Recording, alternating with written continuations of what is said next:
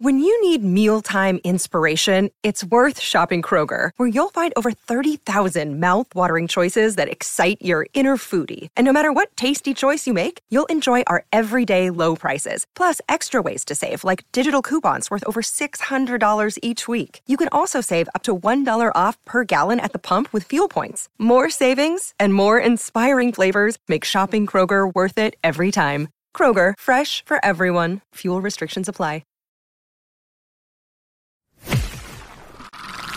You're listening to another Ambitious Entrepreneur Network.com podcast, the voice for entrepreneurs and small business. Now, onto the show.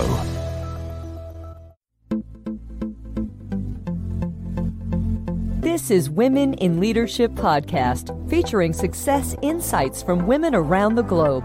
Now, over to your host, Anne-Marie Cross. And welcome to another episode of Women in Leadership Podcast, brought to you by the Influence Alliance. And that's the business building community for coaches and consultants who want to build a profitable, scalable business while also make a much bigger impact in the world with their message. And I'm your host, Anne-Marie Cross. Now, my guest today says we are all leaders, skilled leaders that teach with intention. Everyone else leads accidentally. Joining me on today's show is Denise Cooper. Denise, she's the founder and CEO of Remarkable Leadership Lessons, a company that was founded over 10 years ago to assist C-suite, senior level business leaders and managers in raising their game as contributors to profitability. Now, her expertise and her wisdom are grounded in neuro leadership, in behavioral and psychological principles, along with 25 years of experience.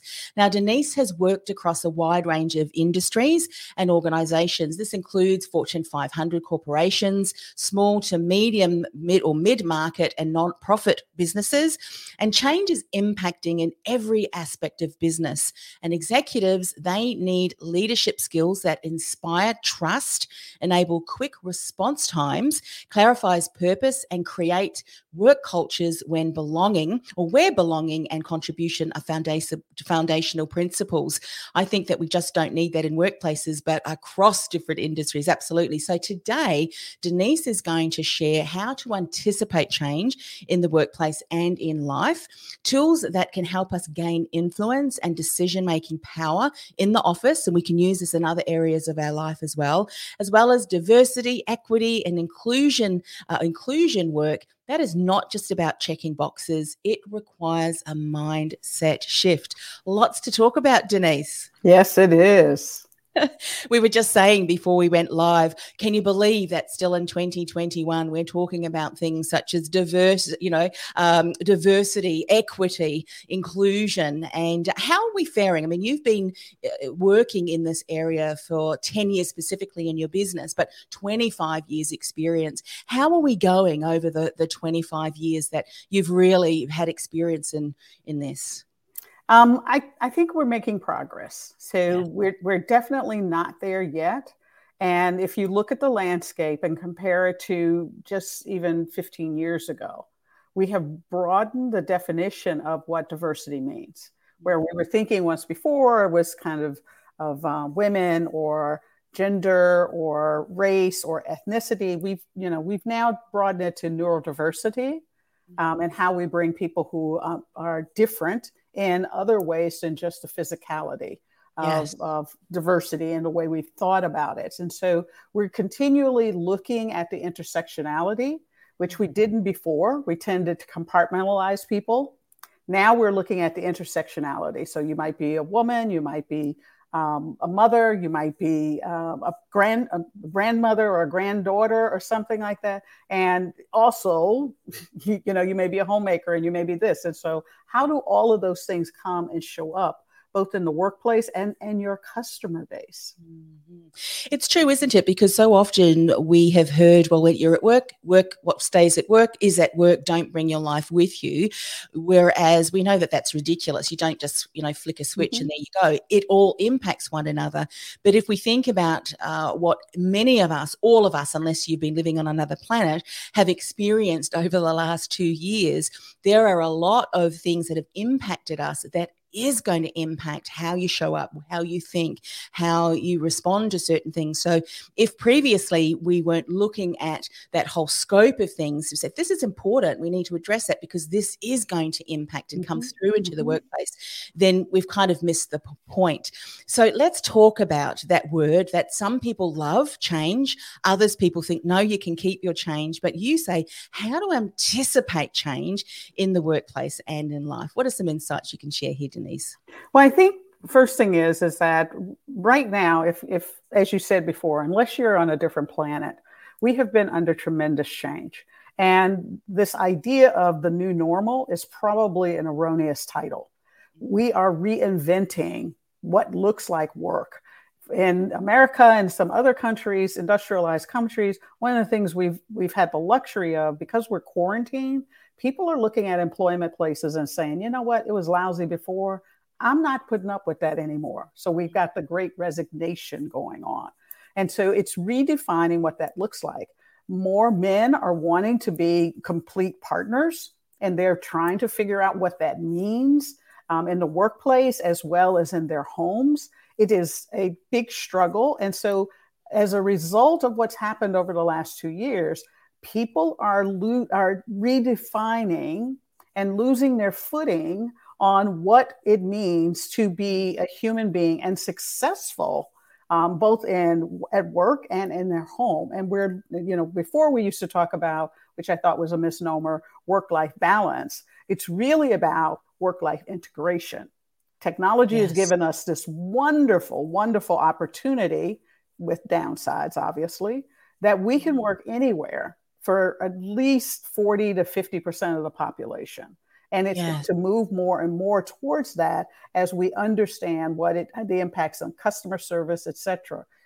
But because of that, it requires that where before the rules were made by the employer, now as employees and freelancers and gig workers, whatever the language you want for contracting work, we now have to take more ownership on how work shows up, but how we interact with other individuals. I was going to say that. I mean, the landscape has changed as far as, well, I'll use the term who holds the power, but who holds the most influence, who makes the decisions. And therefore people previously had to adapt and adjust to suit the employment, the employer, if you will. But now there has been experience there that we have been able to work at home and see how more productive for some people, and myself included. I'm far more productive I obviously have a very small business, but I have more energy, if you will, because I'm not interacting with people. And some people have really had some self-awareness in that I actually operate much better out of a workplace. But now we need to then go and have that conversation and maybe even change the mindset, if you will, of employers to say that we can continue to work in, we use the term here hybrid, where it's a balance between in the workplace and then also at home as well. Is that kind of a term that in the US as well? Yes, it is gaining much more popularity, and it's both sides. So some people are finding that they do much better at home, but on the flip side, there are other people who find that their productivity has crashed. Plummeted, So how do we then start to have a conversation? Because obviously, as you said, we want to be able to have an open dialogue and come to a win-win for all, win for the organisation, win for the employees, and ultimately the impact that we have for stakeholders, shareholders, customers, and so forth. But what if someone comes up against an employer who says, no, we're not interested? Is that what you're saying is prompting some of this big resignation that we see going? Yeah, absolutely. We've got more opportunities and new ones are showing up. And the good side of it is that for many people, having a LinkedIn education portfolio is now opening up opportunities that they probably didn't have to have before. And employers are really wrestling with this power dynamic of now it's not just me demanding that my employees change. I've got to change as a leader. I've got to embrace some beliefs and some structures and some values that before they weren't rubbing and bumping up against each other, but now they are. And I'll tell you the one that I've worked with with leaders for a very long time. And it's this idea of, how do you know work is getting done? Do you actually physically have to see someone to know that work is getting done? Or can we judge the work by the results that people deliver to us? And does it matter that you do it during a normal, 8 to 5 or 7 to 4 time frame? Or can we allow people to make sure that they have clear deadlines, which is a change for most supervisors? You have to have very clear deadlines, and you also have to have an understanding of what boundaries are so that people can go off, do the work, and deliver a product that meets the specifications. Mm-hmm. That's a huge change in what we talk about leadership and management. Yes. And I like the way that you've confirmed the importance of what is the outcome that is required, because if we start to measure on that and someone is able to complete a particular task in 2 hours versus 5 hours in the workplace, just a bum on a seat taking 5 hours does not mean that they're highly productive. So I love that whole mindset shift. And just to hear you say that, I mean, you run your own business, so do I. That's the kind of thing that we do anyway, don't we? Yes. We kind of measure it. So is that what you're seeing and what you have seen, that in, say, corporate America in your instance, but here in Australia, are workplaces then, corporations, not really seeing the value of, hang on, we have to change, or they haven't been doing that? Is that kind of what you're saying? They're measuring more on the amount of time that someone is in the workplace? Yes. And most performance measures are around time. And so that's got to change in terms of how we think about it and routineness of work. So one of the stories and things I like to talk about right now is, pre-pandemic. So I own my business, just like you've said. When I do a training or a speech, I would just simply create my PowerPoint. I'd send it off to my printer, and generally I could pick it up within an hour or two. Post-pandemic, I just did this last week. I created it. I put it in the portal, and the portal told me it would take 3 to 5 days to get it back. So fortunately, I had a good relationship with my printer, picked up the phone and said, hey, what happened? And he tells me about, people are not showing up. We've got all this work that's come in. We're not getting supplies in, so we don't always have the paper. And so we just want to make sure that we meet your expectations. I did get it over to them. And what normally would have taken me a couple hours to get done, an hour to do it and send it and go and pick it up. Actually, I timed it. It took nearly 5 hours for me to get that project done. Wow. That's the thing that is invisible work that we didn't talk about before, because it kind of went within a certain amount of expectation. But today, because we've got these interruptions just in general, we're not conscious of it. And so people are overwhelmed. They feel like they can't win and they can't succeed. As a result, they're saying, well, if I can't succeed and my boss has no idea on how to help me, then why am I here? Because all of us wake up every morning to feel like we are contributing. Yes. So true. I mean, as you're sharing that, Denise, I can think of someone that I spoke to who is in the retail environment, and the management continued to put so much workload, yet tools that were available, the resources, the staff was not available. And basically management said, don't care how you do it, just do it. And in that instance, it's like, well, okay, let me get out my crystal ball. It's almost like that. I mean, and as management then, as a business, are we providing, I think, an opportunity for our staff to share? Because, sometimes the greatest impact and change can come from the team if you give them an open door policy and that they feel safe in bringing that up, aren't they? Because they're there doing the work, so they're most likely able to come up with solutions as well. How are you finding that management is open to the suggestions and so forth of the team? Is this going to be very important for organisations moving forward? Because we mentioned in the introduction that organisations, businesses, executives need to have the ability to change, enable quick response times and so forth. We have to be open to possibilities of discussing how can we do this better, what tools can we get, don't we, moving forward? Yes, and that is, I think we've been moving towards this new form of leadership, which, we've seen studies over and over and over that say women are better leaders. Sanger-Fullman's done one, Lean In, and other organizations have actually done very in-depth longitudinal studies about when it comes to increasing productivity and balancing mental health and making people feel like they can be capable in it, women tend to score higher. And it's primarily because we've had this male model of being a hero.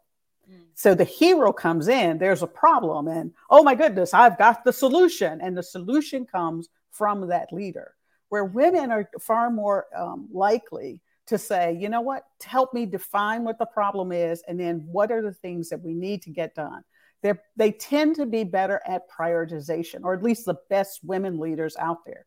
They really focus on prioritization, making sure that if they set a good vision, what the goal is, they manage resources really, really tightly. They understand what it takes to get the job done. And then they have really good follow-up and follow-through. And also, too, I think women have the ability, if I think of some women leaders that I've had an interaction with previously, they are not the ones that ask the questions, and they're not fearful of having their team step up and shine. They create an environment in which people can contribute. There's no ego there. And I think that's so important, isn't it? Don't have any ego. If someone else shines in a certain area, that does not mean that you don't shine in other areas, maybe not that particular area. But I think that whole comparison and ego needs to come out of all workplaces. Because at the end of the day, we're all working toward a common goal, isn't it? And as long as that vision and that mission is one that benefits all parties and not just obviously, skewed to only benefiting one, then everyone will contribute. They want to, because ultimately the outcome is going to impact everybody. And that's the interesting thing, because so leaders and employees are starting to push this idea of more collaborative thinking, more, hey, how can we all just focus on this, figure it out, pull new technology, connect with our networks to find out who's doing this over here, or can we take this idea from here and apply it here? But the HR systems are not necessarily moving as fast. Right. So performance management now looks like, did you hit the goal, which we set in January or July, depending on when your cycle starts, and then it doesn't change during the year. It's not adaptive. Yes. And it doesn't highlight or make positive those individuals who are flexible, agile, and adaptable in the workplace, whether they're a leader or the employees.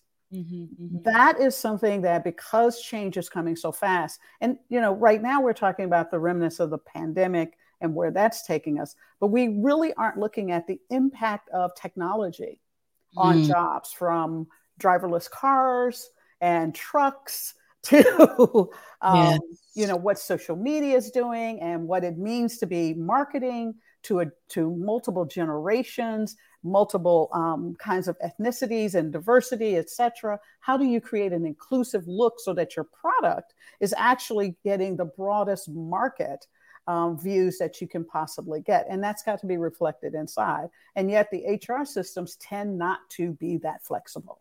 Yes. What would you suggest would be some changes if someone is listening and watching today and they are in charge of developing some of these HR systems? What are some changes you would like to see? Oh, the first one is I would love to be able to get rid of this asking during the interviews, how much money did you make? We know what the job pays. We know what the market says. Figure it out and then pay the person in that. What it does is it causes the person on the interviewing side from having to guess and be in a place of fear, because we want to be picked, right? We want to be in this company. We've done the research and we say, hey, this is a great place. I want to be here. So stop creating systems where there's a power dynamic in the recruiting. We should be looking for collaborative approaches in doing that. In the workplace, when we're talking about what are the skills, what is it that we really want from employees? Well, one of the things we're seeing, when you need fast, agile workforces, everyone's got to be good at giving and receiving feedback. understanding what decisions are. And so instead of just training management to do that, we want to see every employee having the ownership for providing feedback, accepting feedback, and being accountable for the integrity of telling the truth and offering up what the truth is, and not hiding when we're not doing well, but really being able to talk about that. Yes, brilliant. And then getting the skills to be able to provide feedback in a way that enables the win-win too. I mean, because and I think an appreciation of different communication styles, awareness of colleagues and how they interact can be such an eye-opener. And I know that there are many people who can support the team in being able to do that. Love those suggestions. And someone is saying here, agree, get rid of the money power play. You know, it has to be a win-win. I remember years ago, I was in the career industry, and when I was supporting executives in doing the whole, salary negotiation, we always said you need to go from a mindset of a win-win-win, because you could negotiate an incredibly high salary package, but at the end of the day, you've got to contribute to the organization for them to be able to afford keeping you on. Yeah. So you need to, that there's so many more things at play, but I definitely agree with that. So you've talked about some of the changes you would like to see HR make that's going to impact more of that collaboration or that collaborative workplace, but you also would like to share some tools that can help us to gain influence and decision-making power in the office. What do you see is working really well that we need to know about? What are some insights here?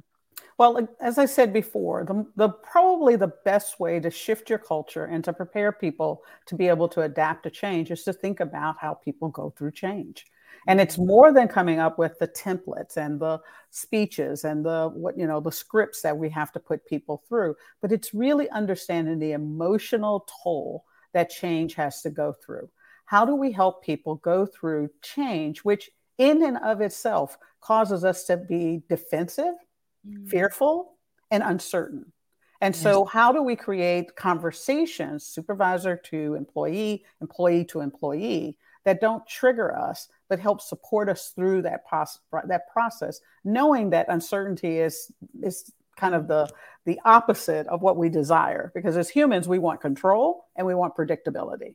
And change kills both of those things. Yeah, absolutely. And, sometimes we have heard in the past, and I'm not sure if this is still something that will pop its head in workplaces, but don't bring your emotions to the workplace. Yeah. And sometimes men will say that. So I'm not having a dig at men. Men and women, we're both equally important. We can't live without one another. So let's just stop the power play in that aspect. But, even anger, and a response, a reaction, a behavior, guess what, is driven by emotion. Yeah. And I think with the emotional upheaval and things that people have experienced, we have to provide in the workplace an opportunity for people to have a discussion. Otherwise, it's just going to get bottled up. What would you say? What would you encourage businesses to do that will enable or force people to bottle their emotions because, hey, we don't have emotions in the workplace? What would you say to that? I'd say that if you refuse to admit that people are human and being human is about navigating our emotions, then you're probably not getting the performance that you want. And you're also probably deluding yourself. Because we are always dealing with so here's one emotion that we all love, right? Competition, the passion to be competing, to be the best. We're fine with that emotion. So we already do deal with emotions in the workplace. Managers every day have to deal with disillusionment. I thought I was going to get there. We didn't get there. What does that look like? We all are dealing with what pressure does to us. So we're already doing it. What we've done is put our head in the sand and said that they don't exist. And then we tell the employee or we tell the manager, deal with it. Don't bring it, don't show it. But what we've done is we really are dealing with it. We've just are trying to deal with it in a destructive manner rather than in a productive manner. Yeah, totally agree. I remember a while ago, Denise, I had an interview with someone who shared. Actually, it was a Zoom call, a connecting call, and he was sharing how one workplace encouraged the team to sit around the table and share one or two events that was significant for them in their lives and that they believe had shaped their character today. And it was interesting that as people continue to share, I remember him sharing, one gentleman was sharing that his grandfather and father, they, were in the war and this and that, and actually in his country, and the turmoil that he had been through as a young child and had to look after his siblings and so forth.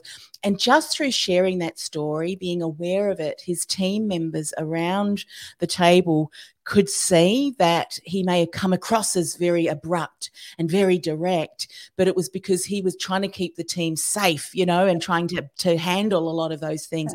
Yeah. It was completely shifted the mindset and the beliefs of, how people team looked at him. Yeah, how they viewed him. And that's the important part, because I'm not advocating that we embrace people, crying all the time or being angry or stomping out of a door or anything like that. But, I just got off the call with a senior leader who is reorganizing their organization. And we had to I talked them through, how are you planning for people to go through this process? Because you're going to put them in positions that they may or may not be ready for. You think they might be ready, but you really won't know they're ready until you put them in that position there. And so how are you going to support them through the learning curve of the new position that they're in, so that they feel confident, they feel like they're going to be able to make decisions, that they're going to be able to maybe not do it to 100%, but that it's okay to be on a learning journey. And so those are the kinds of nuances of the emotions that we really have to think about. Prize employees, because they made it through the reorganization, they feel, they need to have the support to know that someone is going to help them and not kill them if they make a mistake, right? Yes. Killing being you're going to lose your job, or you're not going to get your raise, or you're going to get, screamed at or something like that. But help them learn how to do it and to plan in the organization, the pacing for the work, to allow people to really be able to learn the new jobs, learn the new structure, and create the relationships that they need. That overlay that with the diversity that sits in your workplace. Mm-hmm. So what are people bringing to work? If we're still in this hybrid model, you don't know that that person's school may have gone down because they had COVID come through, and they have a child at home now that may be online, and they're worried that child is actually getting the education that they need so that they can compete in the world. We don't know that, if we're not allowing people to have some idea and to be able to talk about it. In America, we've got Black Lives Matter. We always have this fear as a Black person, as a woman, that we're not necessarily safe. And so when we come to work not feeling safe, and then we project that because we bring all of that to work with us, how are we having conversations or having an open dialogue so that I can feel safe in my workplace? Mm-hmm. I can trust that I'm not going to be harmed either emotionally or physically in the workplace. Yes, so important. I think, as you said, leaders need to now be able to navigate through that, be able to recognize when things may need to be. I mean, some people require a little bit more support and, as you said, ensure that there's an environment you're creating that they do feel safe to come forward, because there's nothing worse that you encourage someone to step forward and then all of a sudden, their team or you as the individual doesn't know or laugh, those kind of things are the worst thing that can happen, isn't it, in the workplace where someone does come out. So there's a whole lot of different things there that businesses, as you said, and leaders need to now navigate through. And if they're not sure, get the support you need, because I think, how you move forward, as you know, we mentioned in the introduction, change has never been as quick as it has. And there's a saying, isn't there? I'll probably botch it up, but the faster we move through things, we realize the faster things go with the technology. Yeah. You know, and have those mechanisms in place. Now, I know we're just about at the end of the interview, and throughout this conversation, you've been able to talk about, you know, kind of the diversity, equity, and inclusion. But I'd love for you to share just some mindset shifts, if you will. So it's not about checking boxes, but mindset shifts. What are some mindset shifts that obviously we've talked about some of the employers, the leaders, and management need to do? Happy for you to share a couple more in that area too. But the mindset shift of the workers, because I think all of us have to start thinking about, how can I impact positive change? What can I do to change my mindset? That, Denise, you could think that together these shifts can make an incredible difference in how we show up, how we do our work, and ultimately deliver, you know, the best service product that we can for our customers. Well, I think the first thing that we all have to do is remember that we're human. That's the first thing we have to do, and we're imperfect. And so being able to discern, you know, there are going to be people who we talk a lot about microaggressions, macroaggressions in the workplace and in life in general. But how do we create workplaces where somebody might make a mistake? Maybe they should know, you know, so pronouns, you know, and some people have difficulty remembering pronouns for people. And yet how do we have this conversation, employee to employee? And then when someone makes a slight, you know, because we get embarrassed and we say the wrong thing afterwards, right? How do we help correct that person, make sure that they understand that this is important to make sure that we're including people? So I think, you know, it goes back to something I said earlier.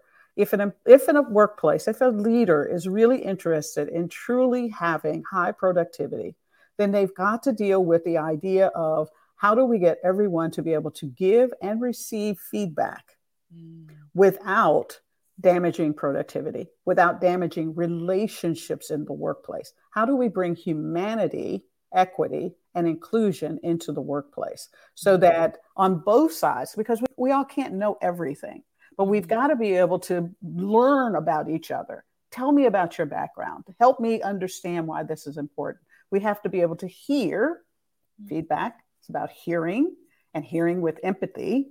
It's about learning how to hold people accountable compassionately for their time and how we manage to work, etc. But it's also about holding all of us accountable for being able to risk and have conversations that might be uncomfortable, and sticking with it so that we can all learn more about each other and we can begin to co-create and collaborate much better. Yes, so important. One of the things that I've heard time and time again from people such as yourself who are working at the coalface, really, you know, with organizations and their teams, is that if the leadership don't direct this, and they hope, well, no one's talking about it, so I guess we don't need to worry about it or talk about it. If you're not contributing and creating an environment where there is narrative, where there is communication, and guess what? You're the leader of your team, so you should start that. Or, you know, what wonderful way as a leader to be able to start that dialogue. Even if people aren't talking about it, they're in front of you, or you're not hearing about it, they are talking about it. And if you don't contribute to the narrative, your team will make up narrative, won't they? And that's happening. And then if you don't address that, by the time you hear about it, there's a lot more damage control, putting out the fires, if you will, that you need to do. So what I'm saying, Denise, if someone's listened today and thought, well, you know, we don't have to have that in our workplace because we're fine, no one actually ever talks about that. They're talking about it, aren't they? And they will talk about it, and you have to get something in place to be able to manage this and support your team through this. And I think leaders have to understand the leakage that comes from that. Yeah. When you have things that are undiscussable, then what that says is, if I perceive what failure is undiscussable, then I'm not going to tell you. And then you have other secrets. The lack of transparency filters out into other parts of it. So this idea of creating a workplace where feedback and we can actually discuss things that might be uncomfortable is really important, because how you do anything is how you do everything. And if I can't discuss these things over here, I'm going to be reluctant to discuss these other things because I think you don't want to hear bad news. I think you don't want to be uncomfortable as a leader. So if I sense that you don't want to talk about uncomfortable topics, then guess what? I'm not going to talk to you about all uncomfortable topics. And so it's really important for leaders to understand that setting the bar in terms of how it shows up is really important. So true. And I know that we've just scratched the surface in what we've talked about today. Then this is what you can support organizations and leaders do. So share a little bit more about how people can connect with you, Denise, and how you can best support them. Oh, I would love to be able to come into organizations and generate conversations and facilitate conversations around how we're going to change, how we're going to learn how to collaborate and co-create in the organization. People can find me on LinkedIn, Denise Cooper, or you can go to my website, which is remarkableleadershiplessons.com. Terrific. Well, thanks so much for coming on the show, Denise, sharing your expertise. I loved our conversation and certainly recommend that anybody who is listening that has really connected to what Denise has shared, then reach out and have a conversation with her today. All right. Thanks once again for coming on the show. Thank you for having me. And thank you, listeners, for sticking around and hearing me talk. This podcast is brought to you by theinfluencealliance.com. Want to influence real change with your message by becoming known as a trusted authority in your industry while building a sustainable and scalable business you love?